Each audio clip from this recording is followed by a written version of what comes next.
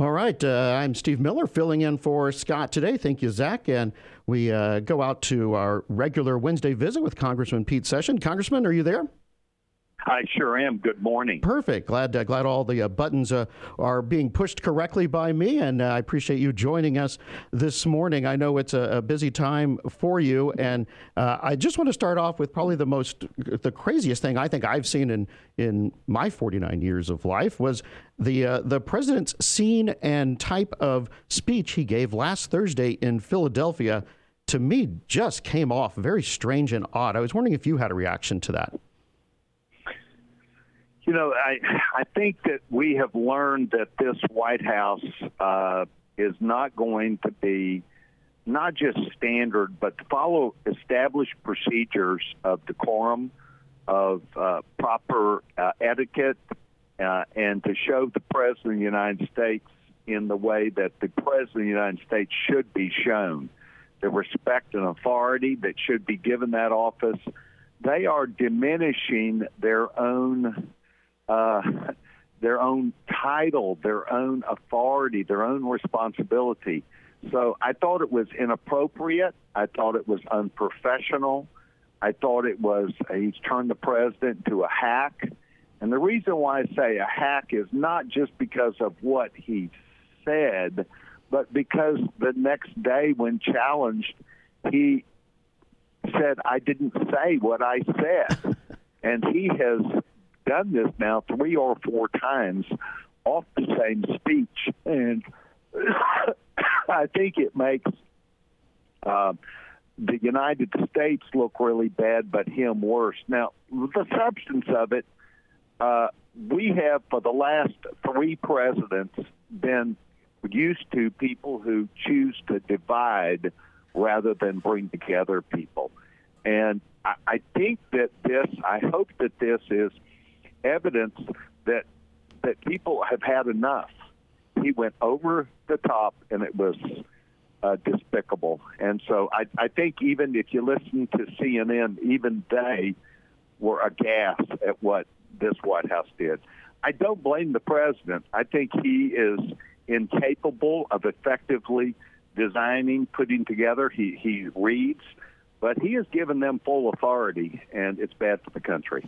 We're visiting with Congressman Pete Sessions, and Congressman, it's as if he just went out and read something someone else wrote and had no idea what was in it, because then the next day, and obviously we flip-flop from time to time, but just as you noted, it comes back the next day, and from then on, it's like, oh, no, I didn't mean, well, some of that. I didn't mean to offend everyone. You you still offended everyone. In one way or another, with the divisiveness. It's a misuse. If you're going to do that, do it in a political context in front of your political team. Don't do this to the country. We want and need the President of the United States to carefully, effectively talk on nationwide audiences about the things that are goals for the United States. Things that he sees that are important for us. And the bottom line is he offended. He tries to use the word MAGA. But what he did is offended every single Republican. We are entitled to be for the things which our military and our law enforcement has fought for years for, and is national policy, the border, rule of law, trying to make sure that we protect our children. And he is on, as well as the Democratic Party, is on a full assault to change. And he said he wants to change it. But just because you say you want to change things doesn't mean you take advantage of dividing the country. You slowly do that in conversation. So inappropriate, unnecessary, and he and the party will be held accountable for that. It wasn't just the president. We're visiting with Congressman Pete Sessions, and one of the things that we talked about a little bit earlier here that needs to change is the inflation. It is affecting everyone, and you're paying maybe 25% more for things than you did just a year ago today. Where are we at with inflation? Do you know?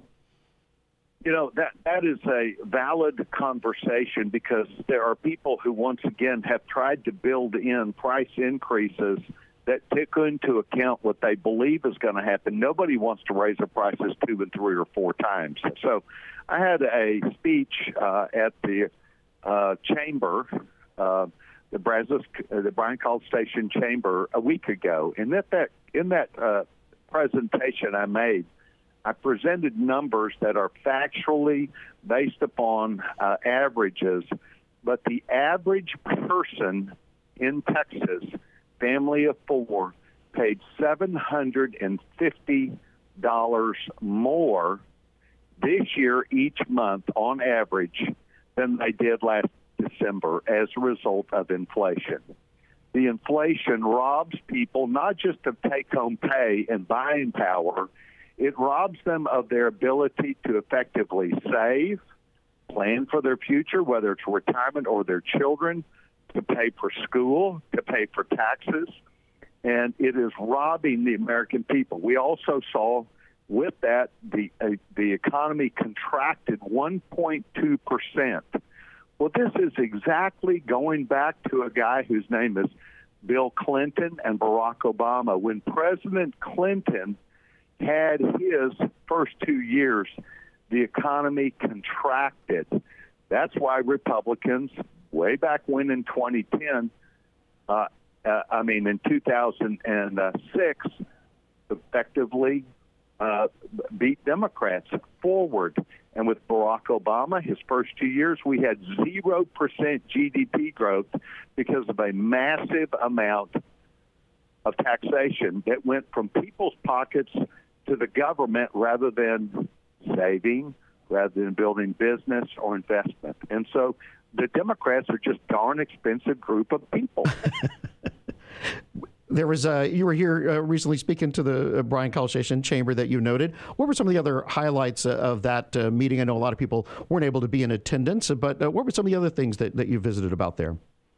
Well, we did talk about the economy, but we also spoke very plainly about the agenda that is the IRS. 88,000 employees that President Biden wants to add to the IRS. And I showed the audience the figures, and I don't mind putting it up on my website. It may not be there, but I need to get it up today. And it shows where the IRS does audits and who is well above the average, where the average is, and where the average is well below. And the bottom line is that Texas across to Florida and slightly up to the Carolinas is well above the average in the number of audits that take place. And I'm talking about almost double the amount of normal audits.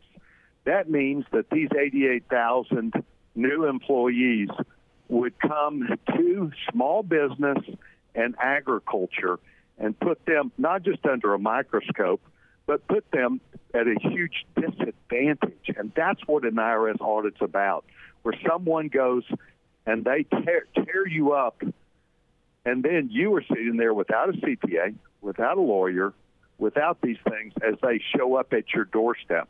Confiscate your records, stop your bank account, and can close your business off their investigation. So I would once again remind people, if you run into problems with the IRS that you think that are unwise and unfair, you need to call your favorite Congressman, Pete Sessions, because we are on the lookout to make sure that the IRS follows what I believe is proper and consistent, and not hold people at bay in an audit. You need to pay your taxes. You need to do things right. But when you do that, you should not be held hostage. And evidently that's what this figure showed us. All right. Congressman, thank you so much for joining us this morning. And folks can get over to the website later today and see more of the data that you showed at the Bryan College Station Chamber of Commerce event last week. Congressman Pete Sessions joins us on Wednesday. Congressman, thank you so much. You betcha.